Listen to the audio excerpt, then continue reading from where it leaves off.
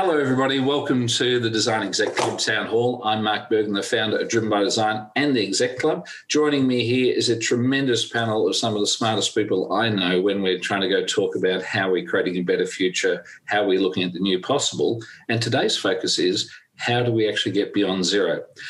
Today in Australia, we found out that the net zero amount that everyone's talking about will still mean that the environment is going to warm up by 2.1 degrees. And that's probably not acceptable. We need to work out how to do better than that. And there's no better people than the architects and other designers that are here to go talk about it. We're going to be talking about everything about how do you actually redesign tech stacks so that you actually wind up with more efficient code, more efficient servers, more efficient solutions, and also how do you actually source and choose materials which are going to last a long time in the built space so that we don't wind up in having the invested carbon that we then dispose of very quickly. Dylan, I'm going to throw across to you there because I know that you're in the Pixel building here, and the Pixel building is, what is it like? It's like 20 million stars efficiency. Tell us a bit about the building that you're in and where that fits into a beyond zero concept. Pixel building was a demonstration building that we designed and built from 2007 through 2009.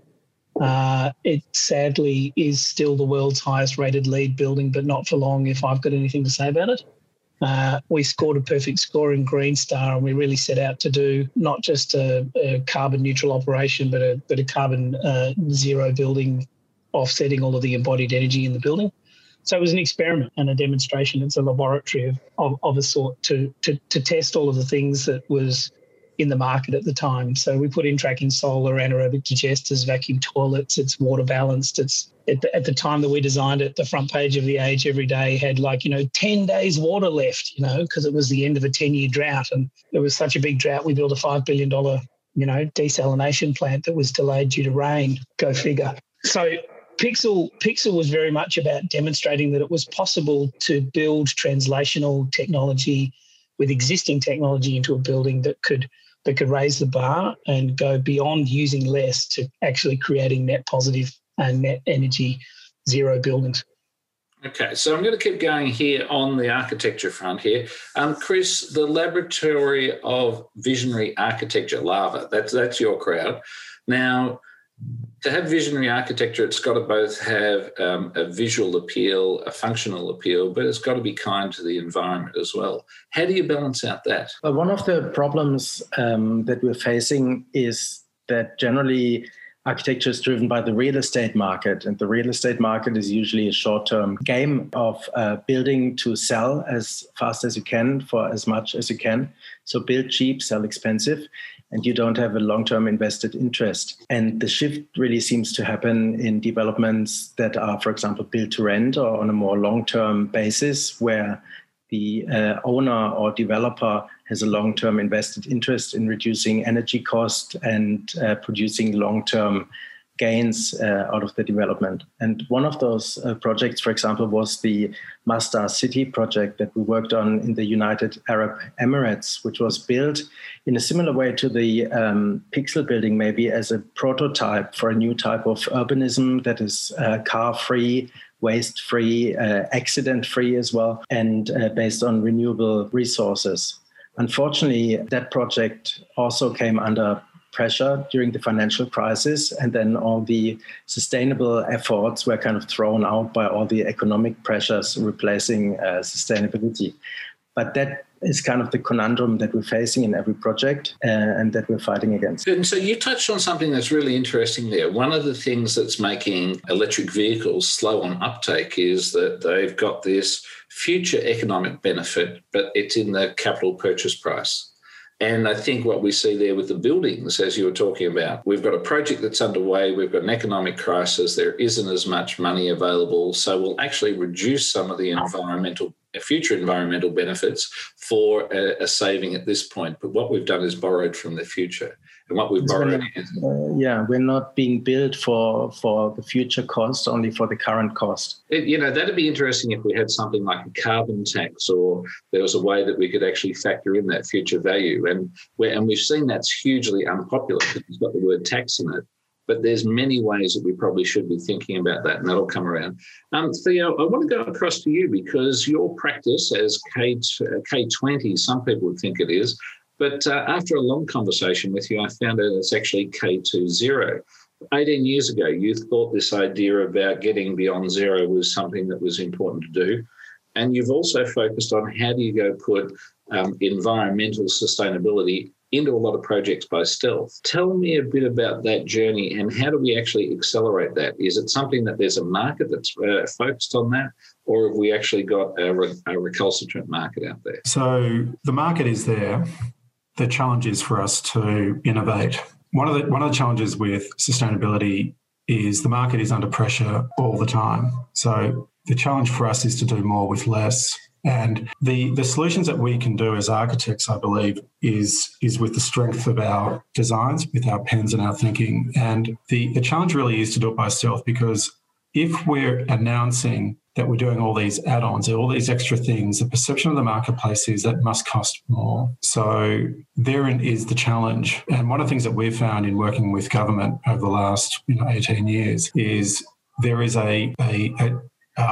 budgets are hard to come by. It doesn't matter, global financial crisis, pandemics, whatever. Everyone wants more with less. And the real challenge is to provide it in a way that it's integrated within the building. And then if we can do more, we can do more with that. And it's not complicated to do. And it's something that we've refined over the last 18 years.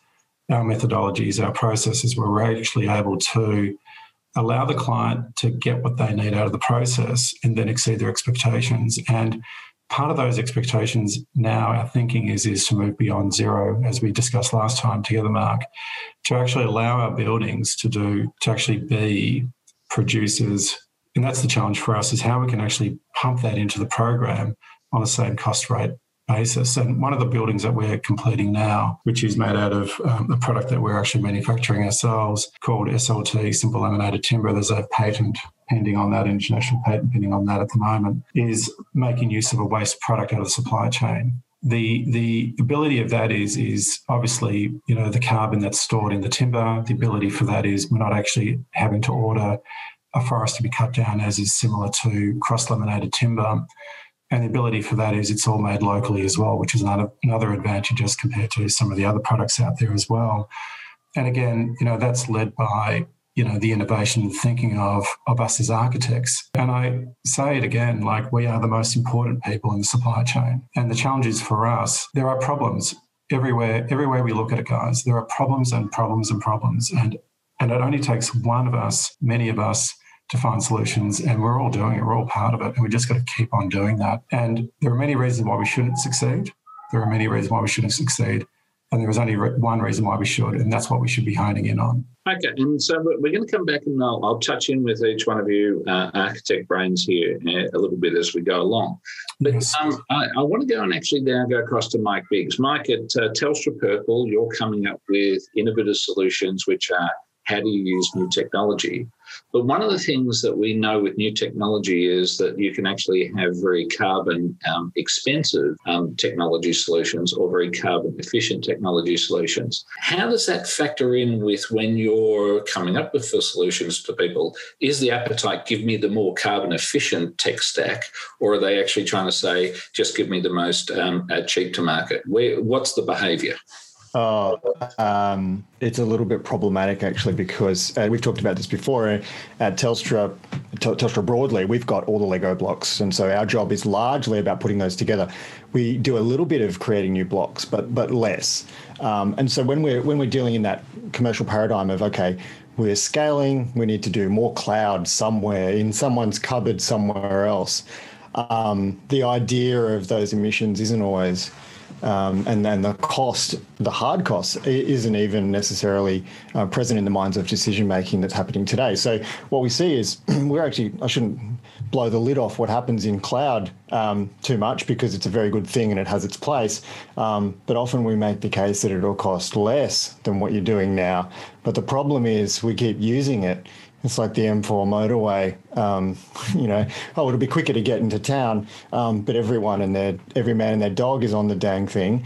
And so suddenly it's slower and it costs you a ton of money to use it. So I feel like cloud and the scale that comes with that is a little bit problematic in that way. Going to be cheaper on today, but in 12 months' time, suddenly we're doing all this stuff and it actually costs a bit more. So hard costs, we can't always see the future of how it's going to plan out. It should be predictable, but kind of isn't. So it's back to that short cycle of decision making, same as in real estate. We're only thinking about now. And I think the emissions part of it is not really part of conversations that we're having. It really doesn't get on the table, which is a huge shame. And it just points to the way people are thinking about decisions. I just wanted to throw in a little point there about the Tesla cars. I mean, they're supposed to be clean, but where does the electricity, where does the energy really come from? And if it's actually coming from coal anyway, in the short term, we're kind of hiding where that true environmental cost is. And I don't think we're having a sophisticated enough discussion about the fact that, yes, that's true, but also it's the long game. So there's kind of an interesting, put it in someone else's cupboard for now piece, even for the enlightened ones. The less enlightened ones are just trying to save a buck. And you're very right there. The Tesla car it's a step change when you go think of propulsion unit, but it's actually, we haven't really done the transformation yet. I was in Berlin last year having a chat with Florian Kerber, who was the the managing director at Taschen Publishing. And he said, well, I'm leaving this role because I'm trying to go see how do we change the conversation and how do we think about how my children will be going through mobility. The problem with the Tesla car is it's still 2 tons of vehicle to move a 100-kilo person, whereas you could have that person on a scooter, and in a multimodal environment with public transport, they don't need the Tesla car in the first place. And so the challenge is that we're actually saying, well, it's like it's a facsimile of a car, but maybe the car's the problem, and the idea of having that very large cage of steel is a challenge. Last night in London, we presented the London Design Awards, and one of the projects that picked up an award there was a Priestman Good designed Dromos vehicle. And the idea there is that they're autonomous vehicles that can either move packages or people in that last mile from transport. And we know that that's one of the big challenges, that a lot of the congestion that exists in London comes from white delivery vans delivering packages for Amazon. This is, we really need to think about, if we're going to get to zero, one, we need less white vans, whether they're electric or petrol. We need them to be more efficient. We need the utilisation to be up. The idea that most vehicles are only used for less than 10% of the day is actually one of our challenges there. And I think if I was going back to that idea of a tech stack, Mike, the idea that we're actually getting the computational power to be good, efficient code, so it's using very few cycles. We've also got that is being utilised at as high capacity as possible, so that we're actually not wasting a lot of energy in there. And I want to go across to you, because if I go think of what Mike was talking about and also what Chris was talking about, there's actually some of the corporate behaviour out there is one of the interesting things. And in your world with the branding and packaging, there's a mixture of substituting materials, but there's also the messages that are on the packages there. Tell me a little bit about what you're seeing. Yeah, thanks, Mark. I think, you mentioned changing the conversation. One of the things we've felt as an agency that's, in a complex supply chain is we felt sort of disempowered to actually make any real effect. A lot of our clients are all blue chip, big clients. We really have very little ability to change the type of packaging that they use, to impact the type of inks that they use, to reduce, because a lot of those decisions get made before we even have a seat at the table, or even when we make a suggestion, the challenge is it becomes a cost issue.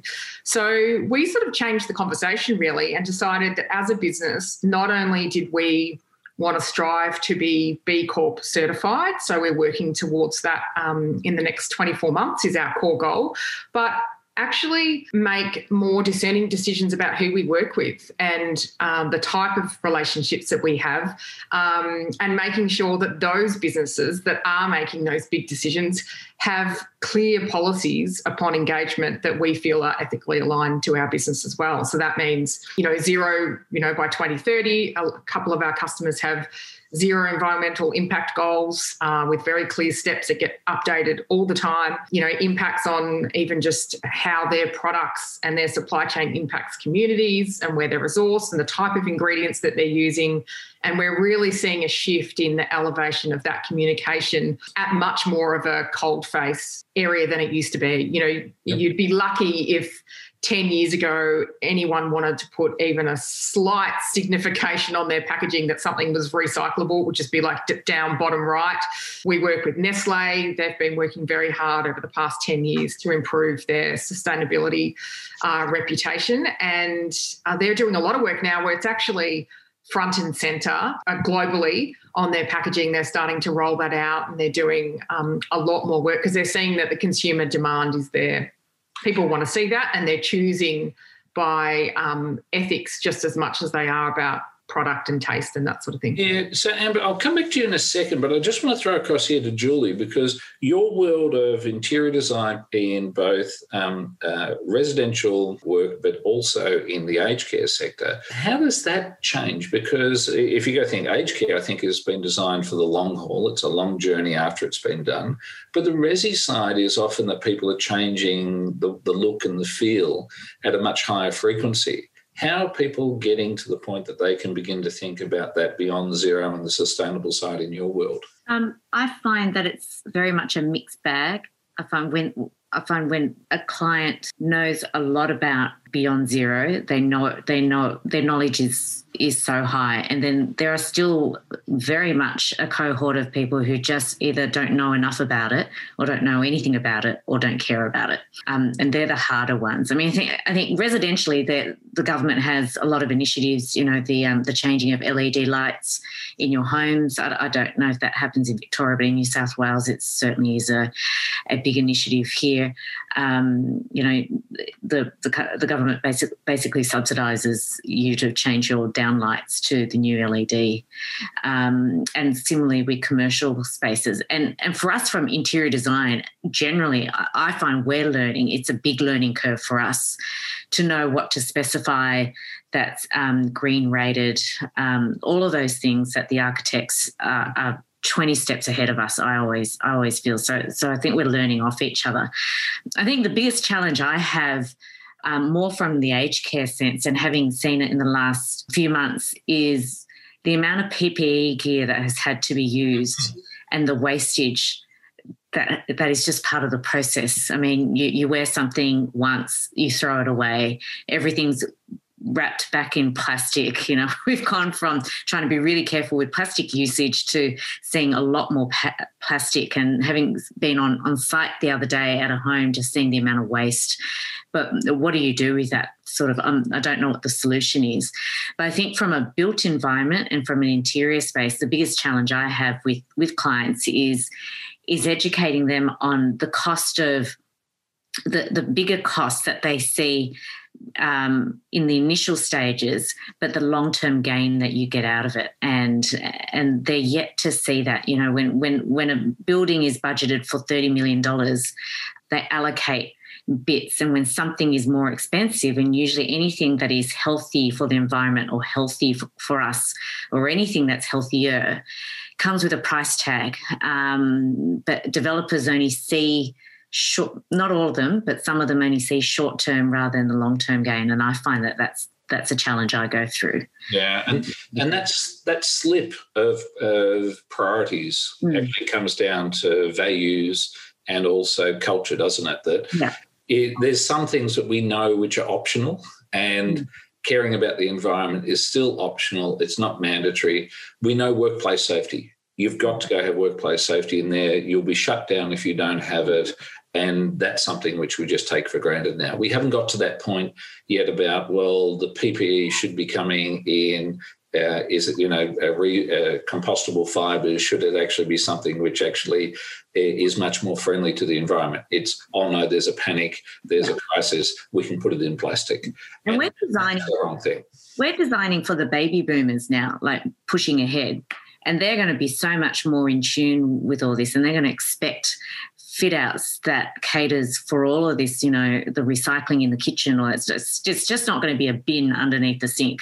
It's going to be a lot more focused than that. So, and then, of course, part of that comes lots of more dollars going into the developments. Yeah. Now, Julie, I believe you need to run away because you've got to go do some sustainable design at the moment. So thanks for letting us know about that. But I'm going to throw back to Amber here. Thanks for joining us. And so Julie brought up a challenge that we've got there, and the challenge is that there's people who are putting on their packet that says that we do good things, but the behaviour from the consumer isn't, I must have that on my package. And that's an interesting thing, that the hallmark isn't something which is a first order decision to say it's either included or excluded from my purchase decision. How do we get to the point that those hallmarks are actually something that people are just naturally thinking about? Because that's actually, you've got to get in their head about the overall priorities and values, don't you? Well, I think that's culturally led. So one of the things I wanted to touch on that Julie talked about in our the preferences of customers. You have customers that are culturally and ethically aligned to the choices that you make as a business, and you have customers that aren't. One of my observations from a customer perspective is we used to find that working with big businesses was more ethically challenging because it was all about the corporate greed. It was all about the money. It was kind of seen as if you worked with a tier one blue chip client that meant you were selling your soul, and that the independent small brands were actually the one making more ethical decisions. Now what we're seeing is a shift in that, and it's not to say there's not more independent brands thinking about that, because there certainly are, but their influence or ability to make change is at a much smaller scale. And now what we're finding is consumer demand is changing. And so the big corporations, whether they've really liked it or not, are forced to make those changes and it's globally mandated. And so therefore we're actually seeing that they have better policies and they're making more significant changes in the past.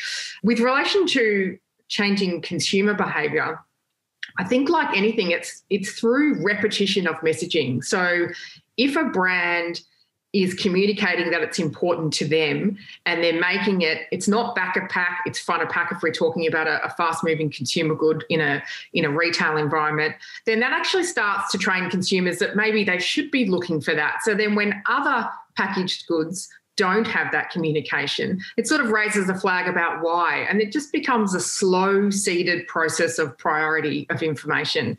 And I think that just needs really all businesses and all brands to be talking the same language and to elevate that. And then consumers over time, and of course it becomes generational. My younger children are much more conscious of everything in our recycling needs to be separated out, all our soft plastics. The children get very annoyed when they're buying products that are overpackaged, so it starts to influence the type of products that we buy. And I just think they're from a generation where environment is number one in importance, and therefore they want to look after their planet, rightly so. Yeah. And if I go back to town halls ago, we were in the US, and Karen Serkop from Collins, Corinne turned around and she was focusing on the idea of maybe our inspiration comes by actually looking down towards the children and seeing what they value. And that's the values that we're going to take forward into the future, because that seems to be where we're getting a lot more guidance that's in there.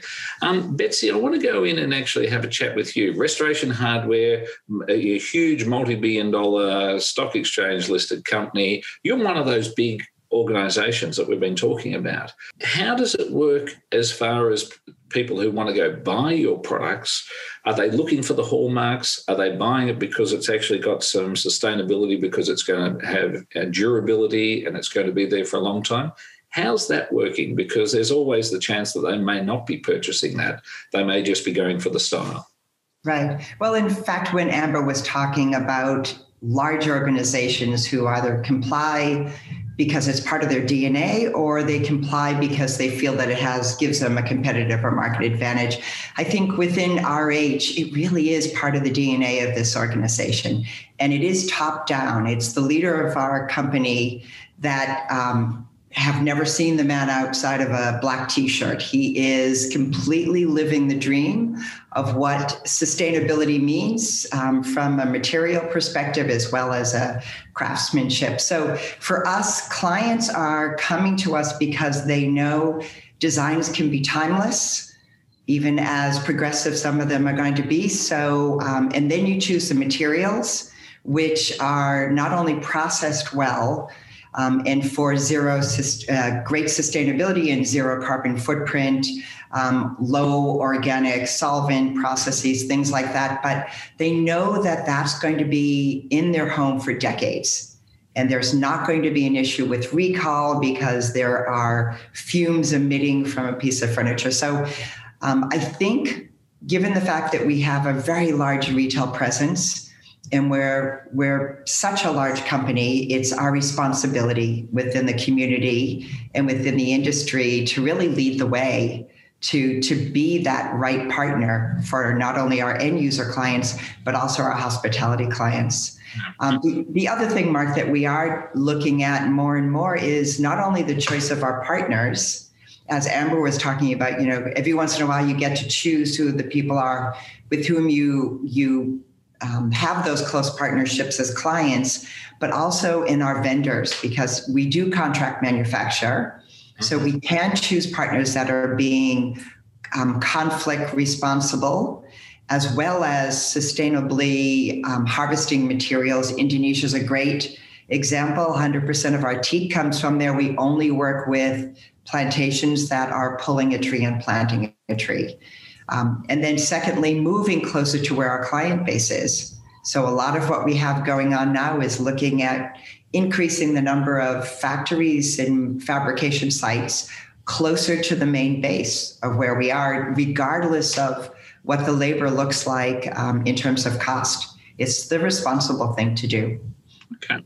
And so, Richard Henderson, I want to go across to you. You've been trusted over the last decades in how do you go actually help a CEO who's trying to go get their imagination and get the organisation's imagination into the future? How do they get to the point that they start to talk about something which the people down the chain, the kids necessarily want, but maybe the parents don't want and don't know that that's a first order purchase decision bias?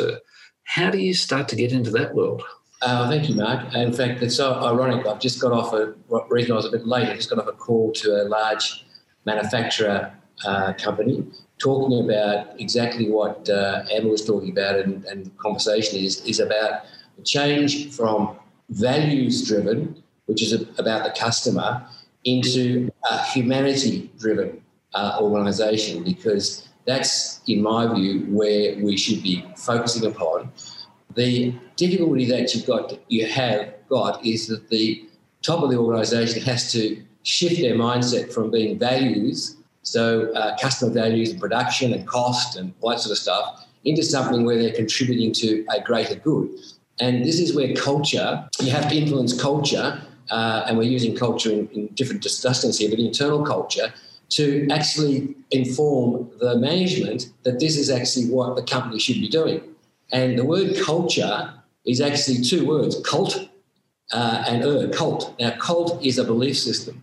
And that, to me, is where companies have got to start looking at. But the difficulty, of course, for a consultant like myself, the culture of a business is not going to engage people like me. It's got to be the leadership. So I think you can only do it by pressure. And in fact, this conversation I had, I saw something, and I invited a conversation with the marketing director to say, "Hey, you're missing a whole conversation here. Would you be open to having a conversation that is complementary to your brand, but gives you a whole different story to talk back to your culture as to why they actually are working there?" Yep. So, look, I can't answer your question straight away. You just do this lever. It's actually about influences, I think, and conversations. I think that's the only way you can change anything.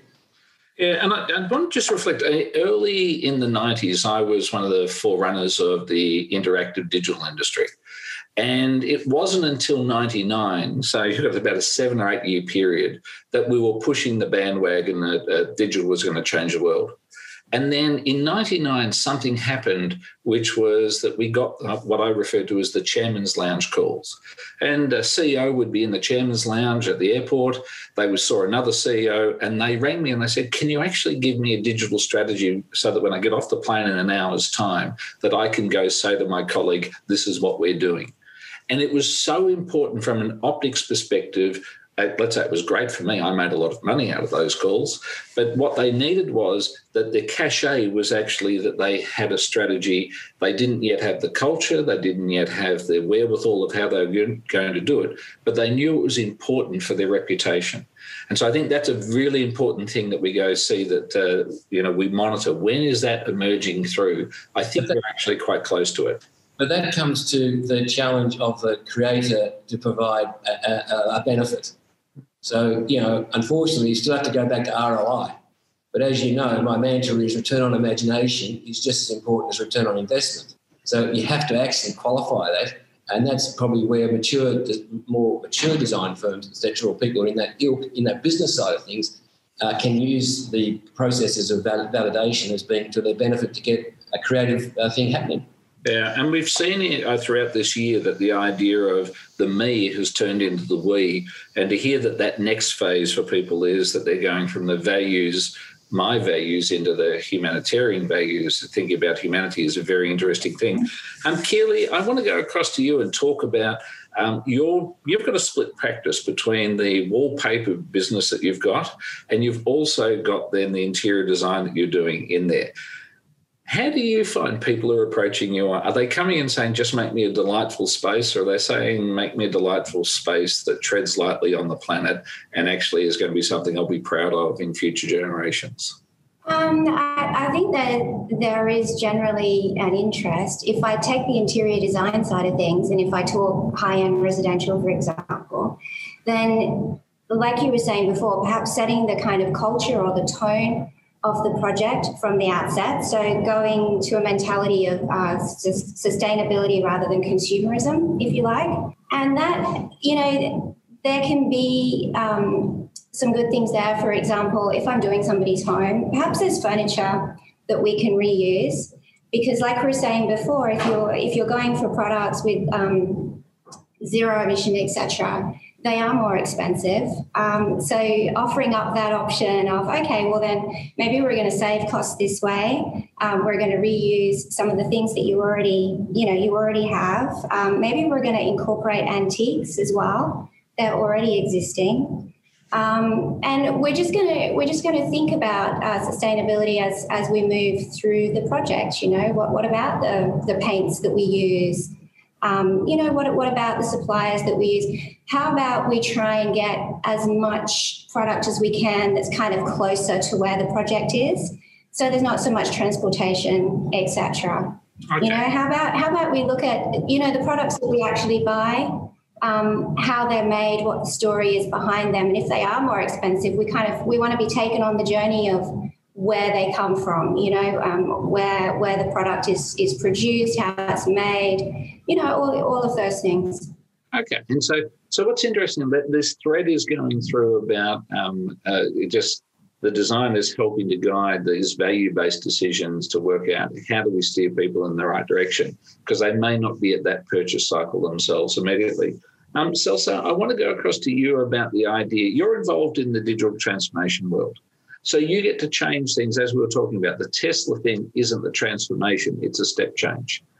And that transformation, how do you guide people that you're investing into the solution that they've got, something which is low carbon, it's highly sustainable, it's actually going to take them a little bit like what Theo was saying. It's almost bringing that sustainability by stealth into the projects.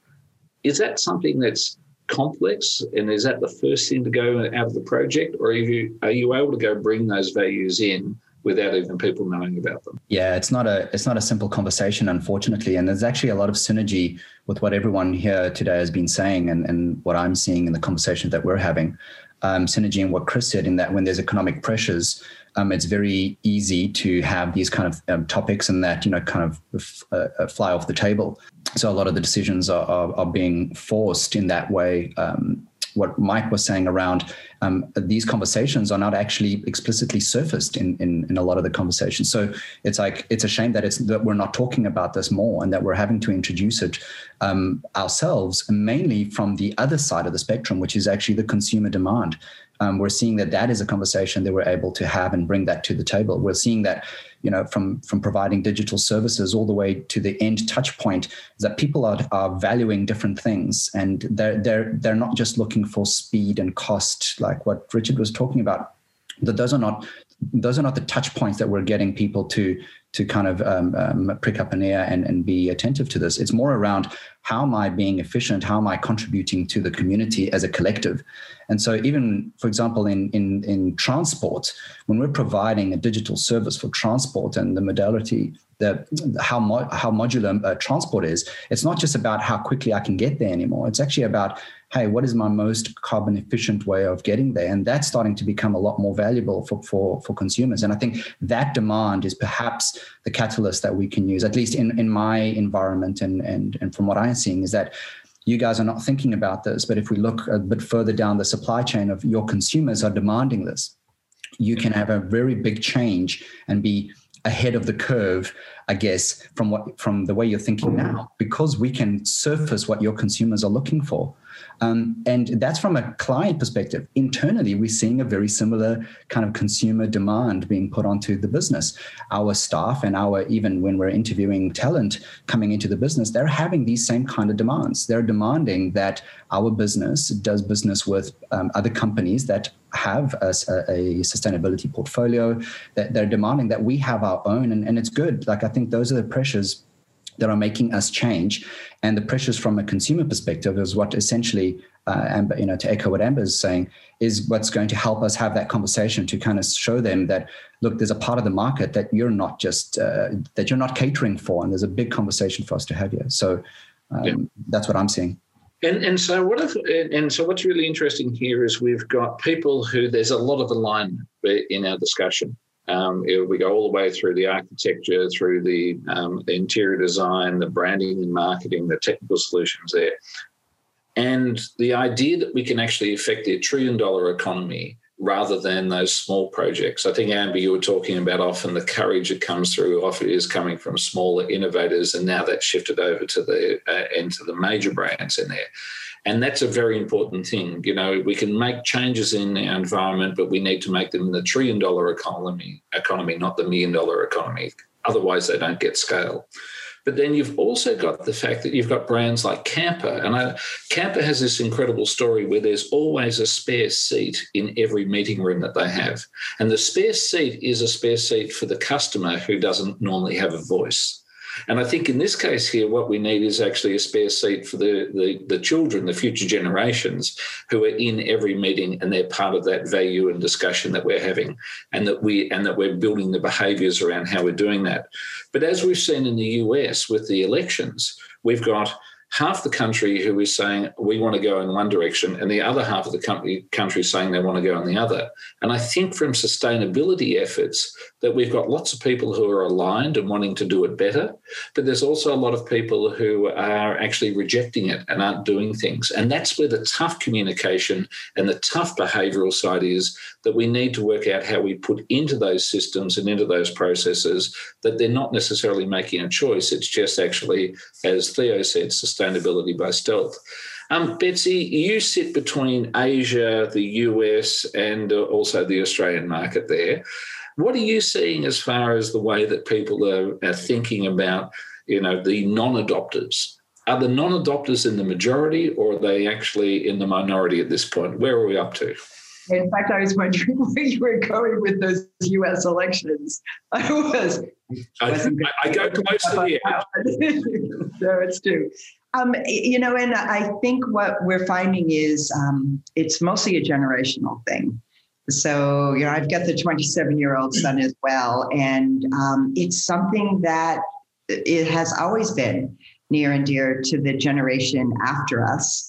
But I do think that there's a compliance issue. If we're being forced as consumers and as industry people to hit compliance laws, or if we're being forced to buy things at a higher rate, the movement from plastic straws to paper straws. People were fighting the fact that as consumers, we were having to pay more money, but it's just so much better for the environment. We can see what's happening outdoors. We can even see what's happened since COVID. Not as many planes, not as many cars. The skies have never been more blue. So for the naysayers, it's impossible to look outside and not understand the impact that we're having on our environment. So I do think regionally, I think it's less of a ratio of no to compliance, yes to compliance. But I do think it's from an age perspective. I think people who are at the younger forefront of the moving technology to those things which are going to help the environment, I think it's just naturally occurring in the younger set, and it's being really adopted by those of us who are towards the older set of our age group. No. And thank you for that. And I do understand, Betsy, you need to drop off because you've got a client lead that's come up there. Chris, I want to go across to you because you've done a bunch of projects which are about early stage development. There's involvements that you've got with kindergartens. There's also in reading projects for kids. What do you think might be the way that we go and approach this? Well, it's quite interesting that this topic has come up in almost everybody's contribution today, that it's about future generations and kind of the shift in perspective. And obviously, future generations, it starts with education. And I'm always a strong believer that the formative years are really these early years that never end. But say in a kindergarten, if you're in a prefab kindergarten without windows and getting frozen food delivered, then that's your reality. And that's what you think is what's going to happen all your life. And the same goes for how you deal with energy and materials, recycling, waste, et cetera, et cetera, et cetera. So when we do these educational projects, we try to focus on this idea of imaginative, creative futures and sustainable learning as kind of almost like a side effect. So you don't want to hammer it into these children. You have to be sustainable, but they learn it in a playful way. And we've recently completed a very large kindergarten in Vietnam, in the city of Vinh City, south of Hanoi, which is all about this relationship between indoor-outdoor, between nature and technology. And the kindergarten, for example, has a cooking school, which is quite innovative for a kindergarten, that they learn about produce, about cooking and preparing their own meals. The kindergarten has a yoga studio, so they learn about mindfulness and about body-soul kind of relationship, and has swimming pools and every kindergarten has kind of elements of that, but to design that purposefully, to teach the young generation about what is important in your life, in your body, nutrition, energy, environment, and how technology comes into it. And I think most of you would have heard me talking about my Better Future framework, which is the idea that we think about the grandchildren's grandchildren, 5 generations. So it's somewhere between 100 to 200 years, depends what socioeconomic group that you're in. So let's call it 150 years. Normally we think that the idea of planning is 5 years. But when you start to go out across multiple generations, the type of things that Chris has been talking about, getting in building great behaviours early on, is such an important thing there. And we know that from a whole range of factors. So it's great to think that that's where we need to do the intervention. But you only do that if it's something that you value. And therefore you get down into that, what Richard was talking about, the idea of thinking about the humanity values that are in there rather than just the personal values. I want to open up here the call to everybody. Chris, I think you need to actually head off to another meeting with the clients. Thanks for your contribution. But I want to go in and Theo, particularly with you, open up some conversation here that I know that you've put in into aged care, you've put into community projects, a whole range of sustainable values that weren't necessarily in the tender request. Is that something that you think is leaving a cultural legacy from a behavioural point of view and values in the community, or is it just suiting your needs and your values? It's been wonderful just listening to the varying points of view expressed by everyone in this forum, Mark. And what's common to everyone is the choice that everyone's got and the choice that's at their disposal. It's a choice that we make. And the reason why we make our choice, Mark, is simply we believe in putting the kindness back into the work that we're doing. Do no harm. Do our work with respect. You can talk about the economics. You can talk about the future generations. All of that is entirely valid and entirely essential. The reasons why we do it is simply based on that we are working in an ecosystem of people. Our health is intrinsically linked to the health of our land. If we stuff it up, we've stuffed it up. So it's a simple assembly of choices that we make. And the assembly of choices that we make in our cohort is quite easy. I mean, for heaven's sake, if we can do it, what on earth is everyone else doing out there?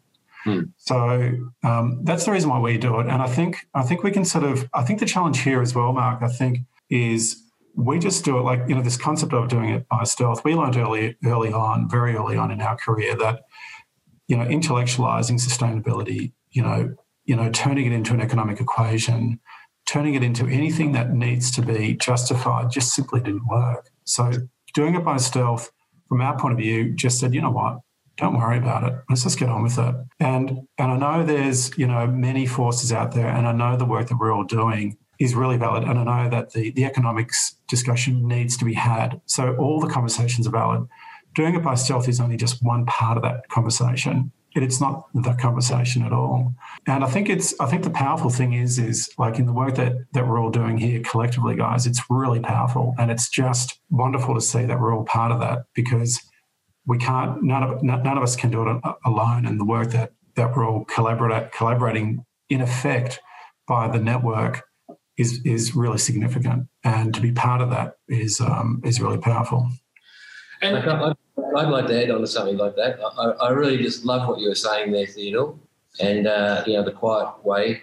I was just doing this presentation to these guys today, half an hour ago, and something I wrote down here is, a guideline here. And how does a human being justify the gift for life? About caring, give back, kindness, respect, making the world a better place. Exactly what you were just talking about there, Theodore. And then to be trusted by a company, what matters most? And you'd think, humanity, compassion, empathy, and an unbiased unity would be really, really important for an organisation. Now, the difficulty we've got with all of that stuff, it's what you call soft.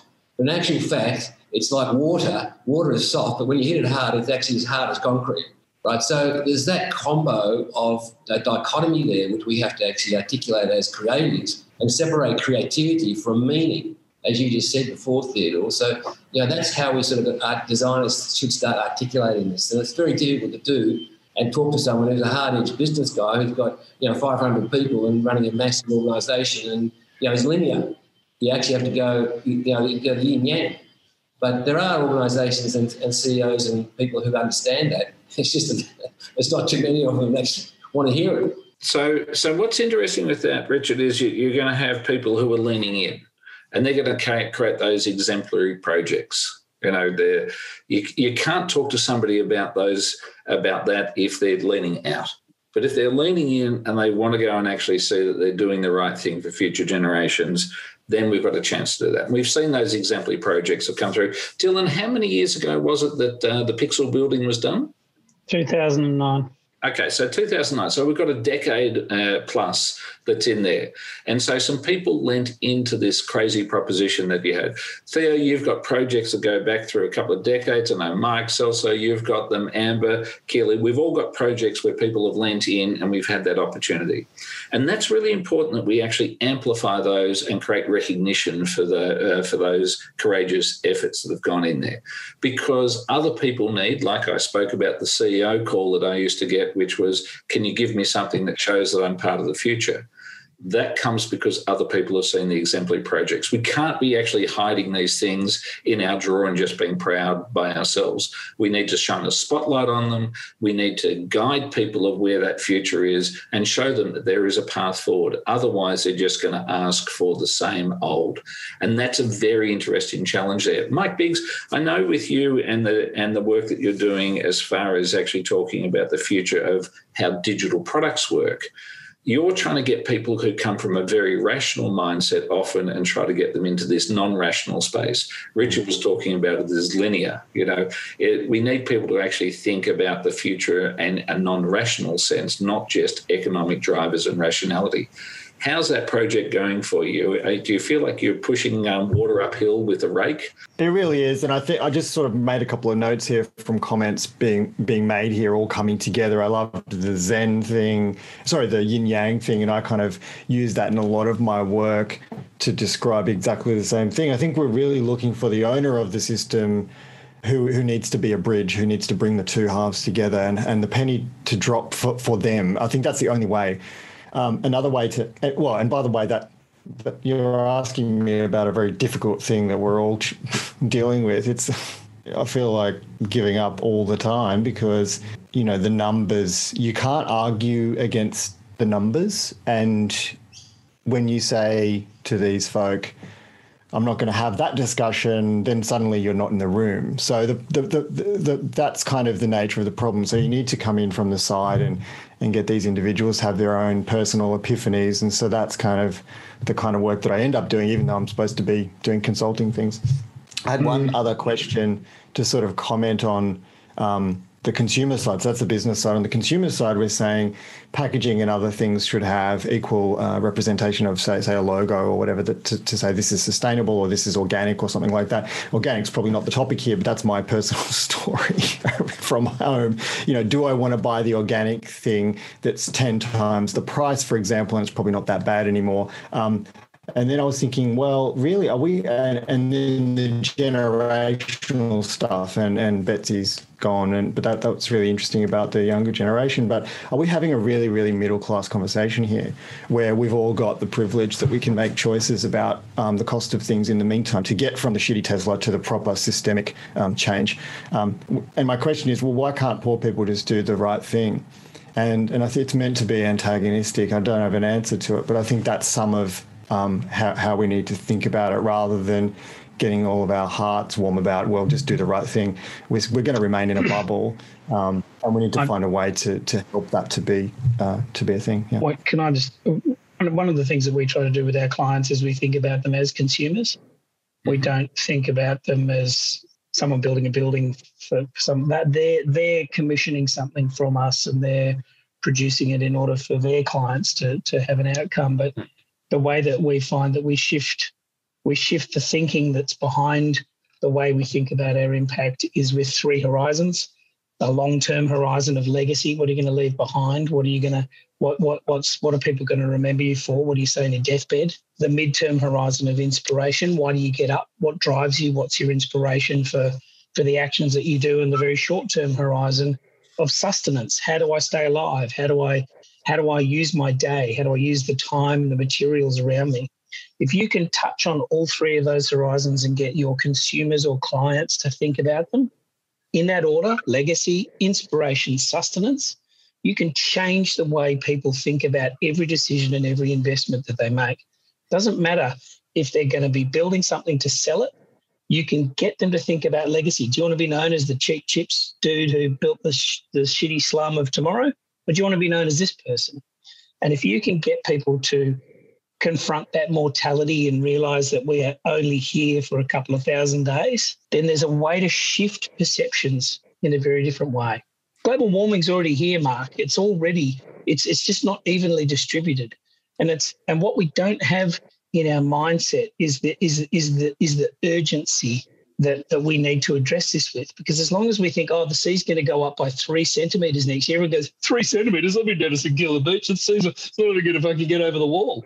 That's not the issue. The issue is that the biosphere ultimately is tenuous and interconnected. If we don't have any food, doesn't matter if your beach house is there or not. Can I just jump in while you're doing that and just respond to something that you said, Mike, around consumer behaviour?